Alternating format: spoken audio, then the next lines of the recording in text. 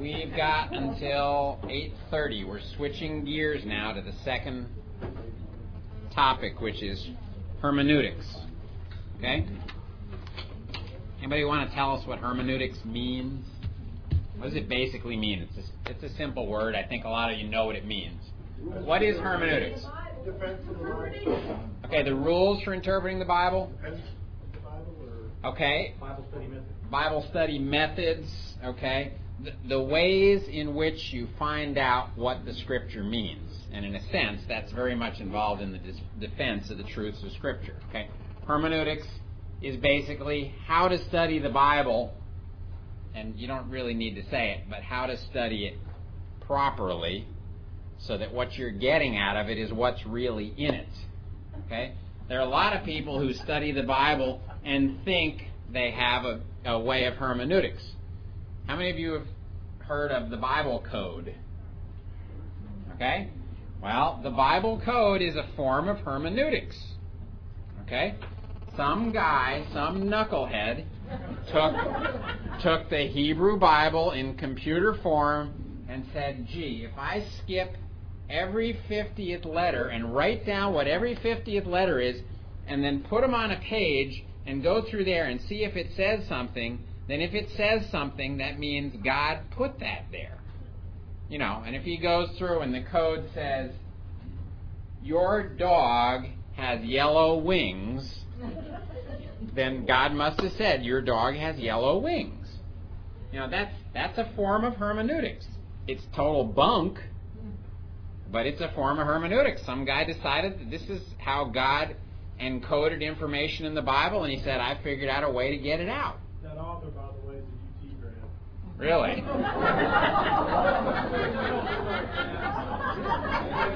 Austin, not Dallas, I hope. I think Joe made that up. All right. I've given you syllabi for this course, okay? The syllabus is very much like the other one, and I'm not going to go over it. And I don't have anywhere near enough for you tonight. I'll get these to you next week. The most important thing in there, and again, you can look at it next week, is that there's an outline of the things we're going to cover, okay? But you really don't need to look at that right now. So let's just skip over the syllabus and let's jump into the real material of the course. And I'm going to turn this lights off again. Okay. How to interpret the Bible. Before we start talking about how to interpret the Bible, we need to ask a more fundamental question. What is the nature of the Bible? I mean, what kind of book is this? What's that? Okay. It is a book that is spiritually discerned, and we're going to see that. That's a very important point. Okay? You know, if this was a phone book, you would interpret it differently than if it were the Farmer's Almanac, okay? Or if it were a Dilbert comic book, or if it were a Shakespearean sonnet, okay? There are many different kinds of books in the world, many different kinds of literature. And how you interpret them really depends on what kind of literature you're dealing with. So we have to ask ourselves, what kind of book is the Bible? And there are two basic answers to this question. Now, does anybody know what an axiom is? Okay, it's a principle. That is correct. But there are many different principles. There's something special about an axiom. An axiom is a principle that we take as being true. We consider it to be foundational. Okay? An axiom is something that if you don't have it, you can't move forward.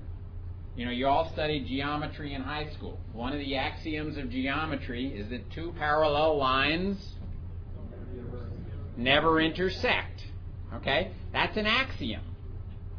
If you don't have that, you can't do Euclidean geometry. Okay? Question? Is that the same as It is a presupposition, absolutely. That's a perfect way to put it.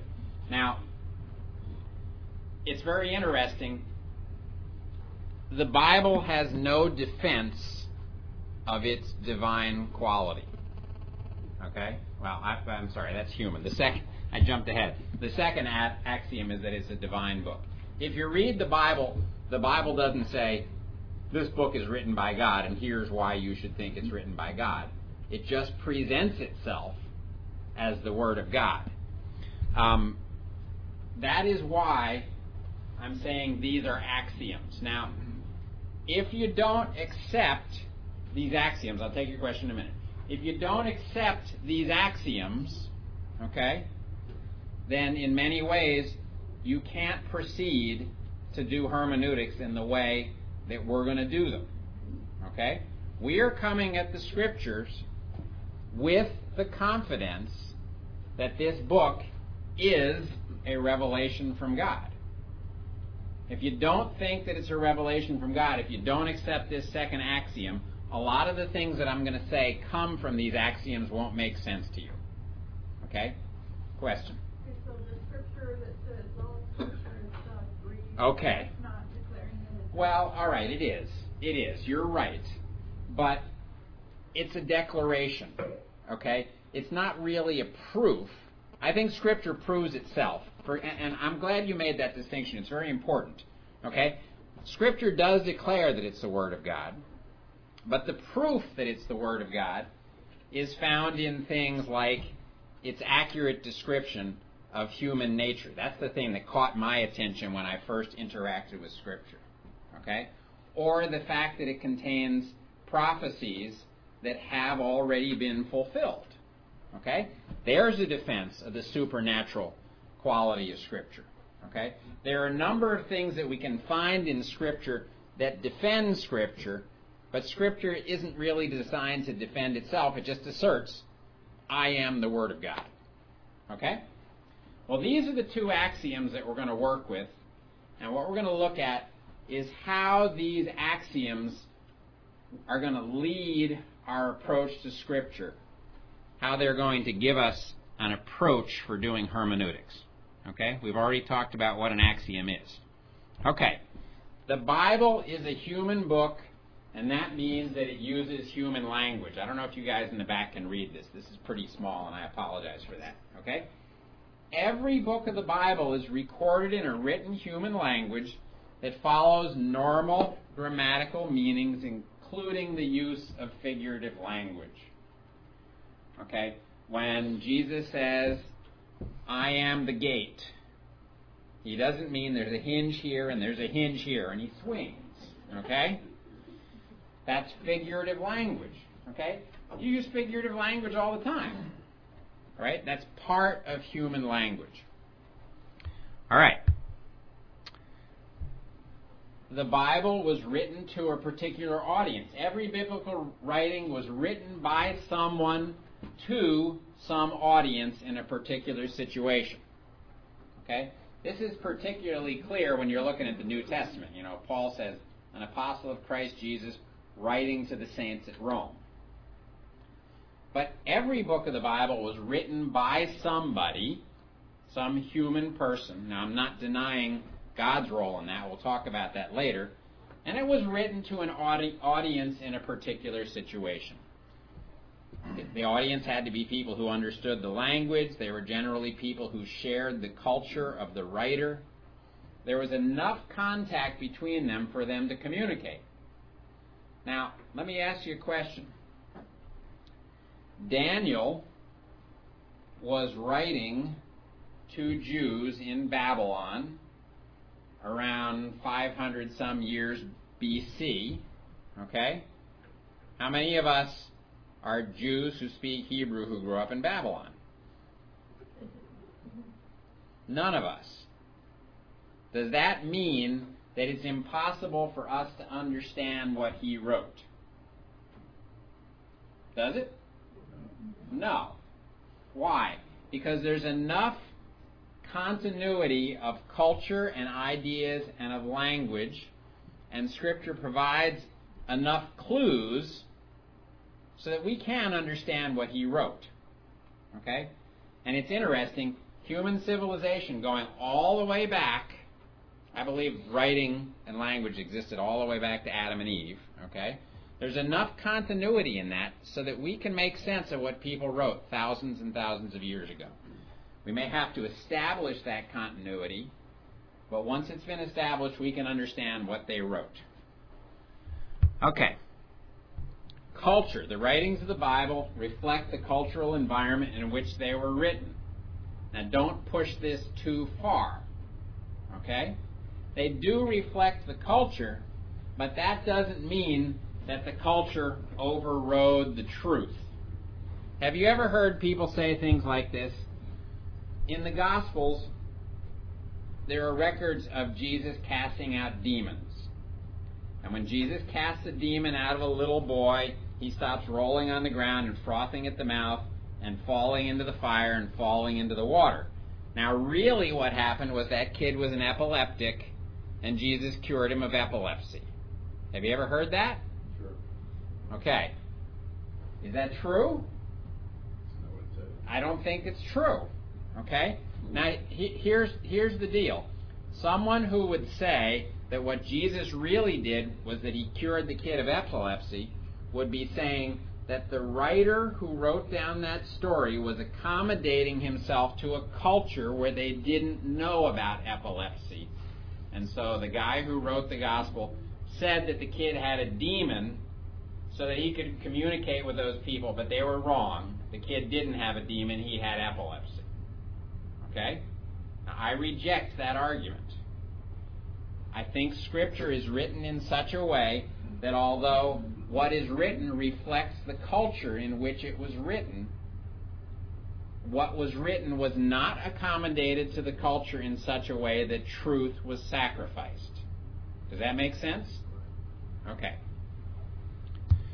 All right. Context. Okay.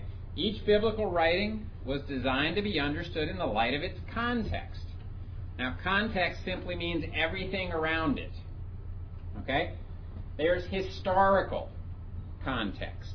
Okay, you read the book of Habakkuk, and Habakkuk says, look at the people in Israel, or look at the people in Judah. They're very ungodly, wicked people. God, why don't you do something about it? And God says, oh, I'm going to do something about it. I'm going to send in the Babylonians, and they're going to clean your clock. They're going to invade. They're going to conquer you. They're going to drag you out of the country. They're going to kill a lot of you. Okay? Well, to make sense of what Habakkuk was writing, you need to know a little bit about the history of that time. Now, the interesting thing about Scripture is that Scripture gives you the history that you need to understand what it's talking about. Okay? Scripture includes a lot of history, and the more you know of that history that's in Scripture, the more you can understand what's written. There's cultural context. Okay? Well, in the book of Habakkuk, God says to Habakkuk that the Babylonians are like fishermen who use nets and hooks to capture people. Now, we read that and we think that's a very interesting metaphor. Well, the Babylonians learned warfare from the Assyrians. You know what the Assyrians like to do? They'd bring ropes with big fish hooks, and they'd take the fish hook, and when they captured somebody and they took them back to their land to use them as a slave, they'd take the hook and they go right up through your chin, right here, and they'd drag you on a rope like a fish. Okay? That's part of the cultural context. If you know that, the image becomes a lot more concrete. Okay? Linguistic context. The book of Daniel. Remember in chapter 2, the king builds this statue and he says, now whenever you hear the sound of the lute, the lyre, the harp, and all kinds of musical instruments, you have to bow down to the statue. Well, that list of musical instruments are all Greek words. Now, Alexander the Great didn't conquer the Middle East until about 200 years later than the book of Daniel was written. Now, biblical critics said that since there were Greek words in the book of Daniel, and the Greeks hadn't come through Persia until 200 years after Daniel wrote, then the book must have been written after Alexander the Great came through, which means it couldn't have been written by Daniel. Okay? And for years, critical scholars argued that the book of Daniel was not a real book from the time period it claimed to be. Then guess what was discovered? It was discovered that the Greeks had been through the area, and those words for musical instruments had been in use 50 or 100 years before the time that Daniel lived. Okay? So that argument falls apart. But see, knowing something about the culture, knowing something about the language, because this is an argument having to do with where words come from, will help you to see what's going on in Scripture. There's theological context. Okay? You remember in Deuteronomy chapter 18, Moses said, "The Lord will raise up a prophet like me from your midst, and when he comes, you must listen to him." Remember that? Well, when John the Baptist comes along and he starts saying, "Repent, for the kingdom of heaven is near," people say, "Who are you?" And one of the things they say is, "Are you the prophet?" I think Bob talked about this recently. Okay? Who is the prophet? The prophet is the one that Moses said would come. Now, if you know about that expectation that was in the minds of the Jews, because Moses had said a special prophet from God will come, then when you read that people said to John the Baptist, "Are you the prophet?" you understand better what their question is. Again, knowing the context will help you to understand what's going on in a given piece of Scripture that we're studying. Okay. Genre, or genre. I don't know how to say this word properly. It's a French word. I hate the French language because I can't pronounce anything in it. Okay? But we generally say genre. Okay? Genre means style of writing. Every biblical writing took on the nature of a particular literary form, a kind of writing. Now, some books include several styles of writing. Let's talk about styles of writing. If I drew two little stick figures here, and I put a bunch of little circles and then a big balloon, and I wrote in here, and I wrote "nice legs," and this one's a guy and this one's a girl, you know that this guy is thinking that this girl has nice legs, right? How do you know that? How do you know that putting that in a balloon with a bunch of little circles going down to the guy's head tells you that that's what he's thinking? Convention. That's exactly right. What's a convention? Something that's normal, that we've seen over and over and over. Okay, good. It's something we've seen over and over and over. It's a way of doing things that we all know. We all know how comic strips work, right?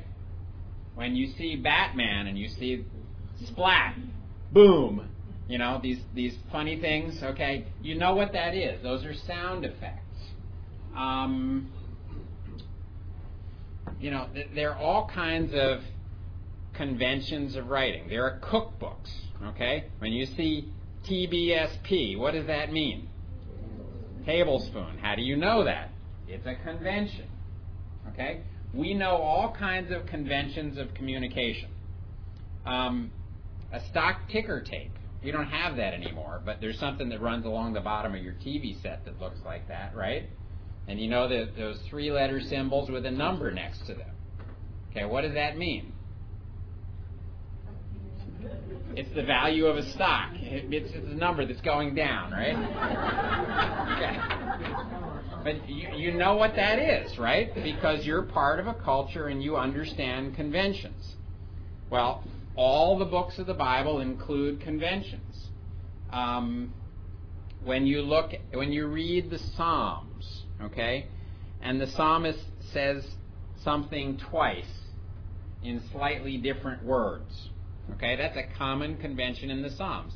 The Hebrews didn't use rhyme like we use it in sounds. They used rhyme in concept. So they'd say a concept and they'd say it again. My mind is blank for an example right now, but I think you know what I'm talking about. In the book of Daniel, in chapter 7, Daniel sees a bunch of beasts coming up. There's one that looks like a lion, and one that looks like a leopard, and one that's dreadful, and there's one that looks like a bear. If you read that book, there are clues there to tell you those beasts represent something. What do they represent? Kingdoms. Okay? Those are conventions. All right? Proverbs. Train up a child in the way he should go, and when he's old, he will not depart from it. Is that always true? It's not. So does the Bible lie? Why not? If it's not always true and it's in the Bible, then something that's in the Bible is sometimes not true. Therefore, the Bible lies. Help me. That's an exhortation. It's not a rule. Okay. It's not a rule. Okay. It's an exhortation in the sense that it's motivating you to do something. Right. But what is a proverb? Wisdom. Okay, a proverb is wisdom literature, and it's telling you what? How things generally work. Okay, how things generally work, not how things always work. Okay? 1 John 1:9, if we confess our sins, he is faithful and just to forgive us our sins and to cleanse us of all unrighteousness. Is that a proverb? Is it absolutely true? Yes, it is. Okay?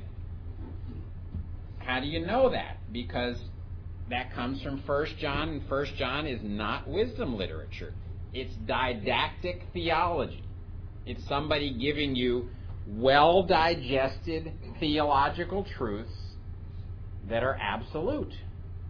Okay? Or at least absolute within the context in which they're given. Okay? We understand...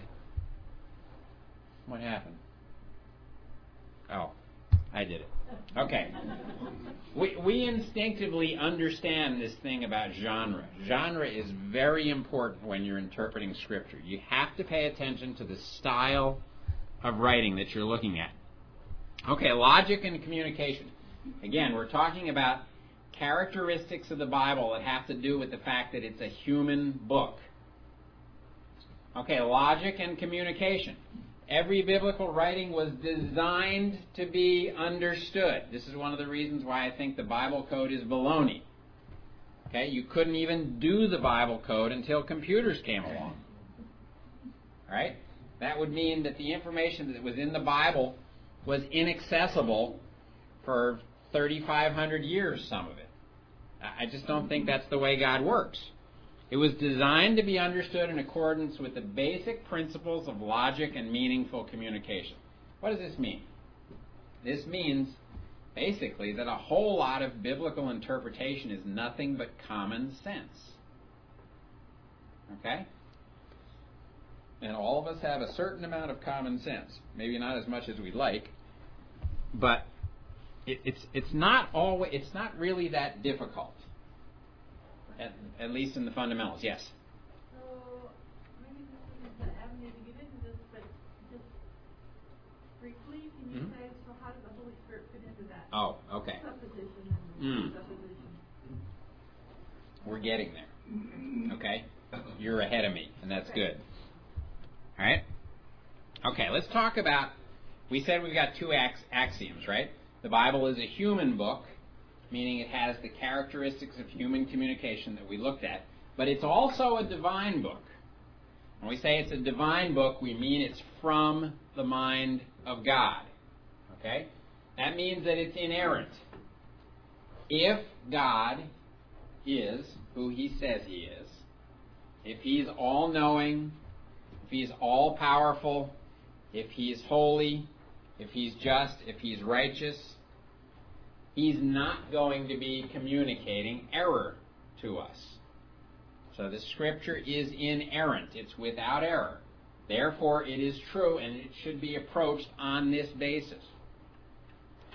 Now, basically what that means is if I'm studying Scripture and I run into something that seems to be wrong, like that proverb I just quoted to you, okay? I've done my best to raise my son Andrew, and he's turning out to be a bum. Okay? Well, you know what? I mean, Scripture is wrong. No, it doesn't mean Scripture is wrong. It means, Andrew's not a bum, by the way. It means that I did something wrong. Okay? Now, what am I saying? I'm saying that I need to approach Scripture with the confidence that what it says is true. And being confident of that will actually help me to solve the problems. Okay, and you'll see how that works out later. Okay? Okay, secondly, the Bible is authoritative. We are obligated to obey it. Now, what does that mean? This is more important. How you handle this is more important than how the Supreme Court interprets the Constitution. You know why? Because how the Supreme Court interprets the Constitution only affects people's lives until the day they die. How we interpret this affects people's lives until the end of eternity, which never comes. Okay? Since the Bible is authoritative, when we interpret it, we are looking for authoritative statements from God. Now, some of them are simply statements of facts, but some of them are statements about what I should do and what you should do. And if I'm going to stand up, in a home Bible study or in the pulpit, or if I'm going to share this with my neighbor, and I'm going to say, the Bible says you need to do this, and I darn well better be careful that I get it right. Okay? There's a lot at stake here. Okay. Now here's a big one. The Bible has unity because it comes from one mind.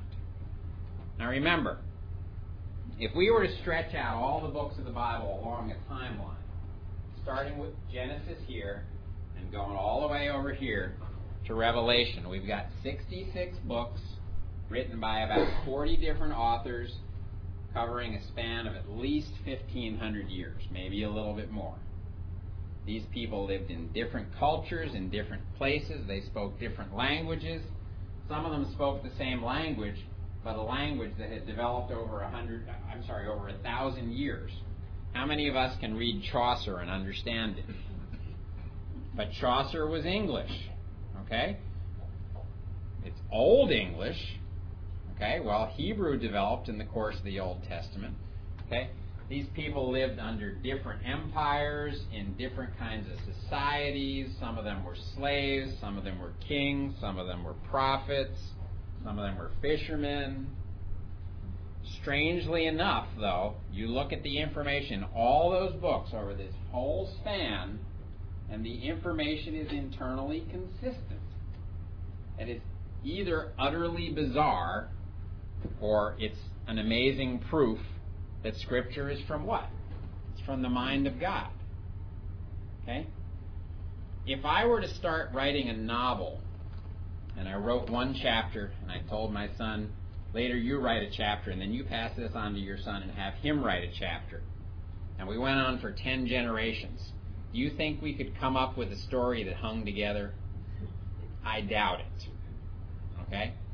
Well, Scripture is not a novel. It's about the truth. And it is consistent from beginning to end. Okay? Very important evidence of its divine nature. Now, since it is a unity, it never contradicts itself. That means if you find two things in Scripture that seem to contradict themselves, or seem to contradict each other, Paul says, salvation is by grace through faith alone, and James says faith without works is dead. Okay? They don't contradict. If you are confident that they don't contradict, then you will look at these two things and you'll say, how can they be reconciled? And you'll look and you'll discover they can be reconciled. But you have to have the confidence that this is all from the mind of God, or you know what? You're going to give up too early. One of the reasons unbelieving scholars come to the conclusion that Scripture doesn't make sense is because they approach it without any confidence, and they give up before trying hard enough to make sense of what is there. Okay? You need to have confidence in this. And by the way, it is not a self-fulfilling prophecy. There are books that you can approach with confidence and you can't make any sense of them. Okay? But you can with Scripture. Okay. We need to interpret difficult passages in the light of clearer passages. If something is said that we can't quite make sense of, we can look somewhere else in Scripture that treats the same topic or a similar topic and get help, and then put all that data together. Okay?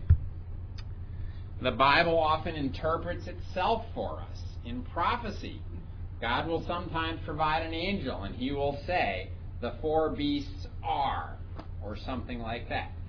So they're often built-in interpretations, and sometimes there are models of interpretation.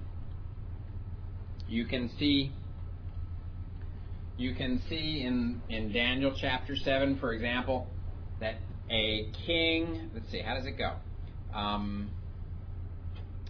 Is it a head represents a king and a kingdom? Is that how it goes, Gary? I can't remember. I think that's how it goes. And you can see, you see that in Daniel chapter 7, and you go to the book of Revelation, and you see the same thing going on. So you can sometimes get a model of interpretation from one place and use it somewhere else. Okay. The Bible evidences progressive revelation. This is a really important one. Okay? And the easiest way to illustrate this is to think about what the Bible tells us about Christ. Back in Genesis 3:15, we talked about this already, right? The serpent comes in, leads Adam and Eve into sin, and God says in Genesis 3:15, the seed of woman will strike the seed of the serpent, right? And the seed of woman will get harmed on the heel, but the serpent is going to have his head crushed, okay? That's some kind of vague prediction that a human being will be used by God to undo the damage that Satan has done to the human race. And you come along to Genesis 12, and God says to Abraham, in you all the families of the earth will be blessed. Well, we don't know exactly what that means, but we find out later, we go to the book of Acts, in Acts chapter 4, we're told that that blessing includes the coming of Christ to bring salvation to the whole world. Okay? But you could trace the predictions of the coming of the Savior through the Old Testament. It's going to be a human, the seed of the woman. It's going to be a descendant of Abraham. Then it's going to be somebody from the tribe of Judah. Then it's going to be somebody who's a descendant of David. Okay? Then it's going to be somebody who's going to be born in Nazareth. Then it's going to be somebody who's going to be virgin born. And you get more and more information until you get down to the end, and you got all the information you need, and you know what? Jesus shows up, and he's the one. Okay? Scripture involves progressive revelation. It's very important to recognize that sometimes a little information is given early, and later additional information is given. That additional information will narrow the focus, but it will never contradict what was said earlier. Very important. Okay? Question? Did I say something stupid? Okay. It was Bethlehem. It was what? Bethlehem. Oh, Bethlehem. Thank you. Nazareth. I did say something stupid. See? I told you I would. Okay. The Bible has mystery. Therefore, some things in it are hard to understand. Okay? Now, let me simply say, I believe there are things in Scripture that are hard to understand, and maybe some things that nobody has understood yet. But God has made it sufficiently clear that the things we need to understand, we can understand. All right? We haven't been left without what we need. 2 Peter says, all things have been provided to you that are necessary for life and godliness through the knowledge of Him who called you by glory and virtue. Okay. I'm starting to lose my voice. We got about 6 minutes left. That's everything I wanted to cover tonight. Do you have any questions? Do you have any questions? We've covered a lot of stuff. What are the two axioms? The Bible is a human book and a divine book. Okay. The fact that it's a human book basically means what? You could put almost everything that we said about it being a human book together and say that the Bible communicates in what way?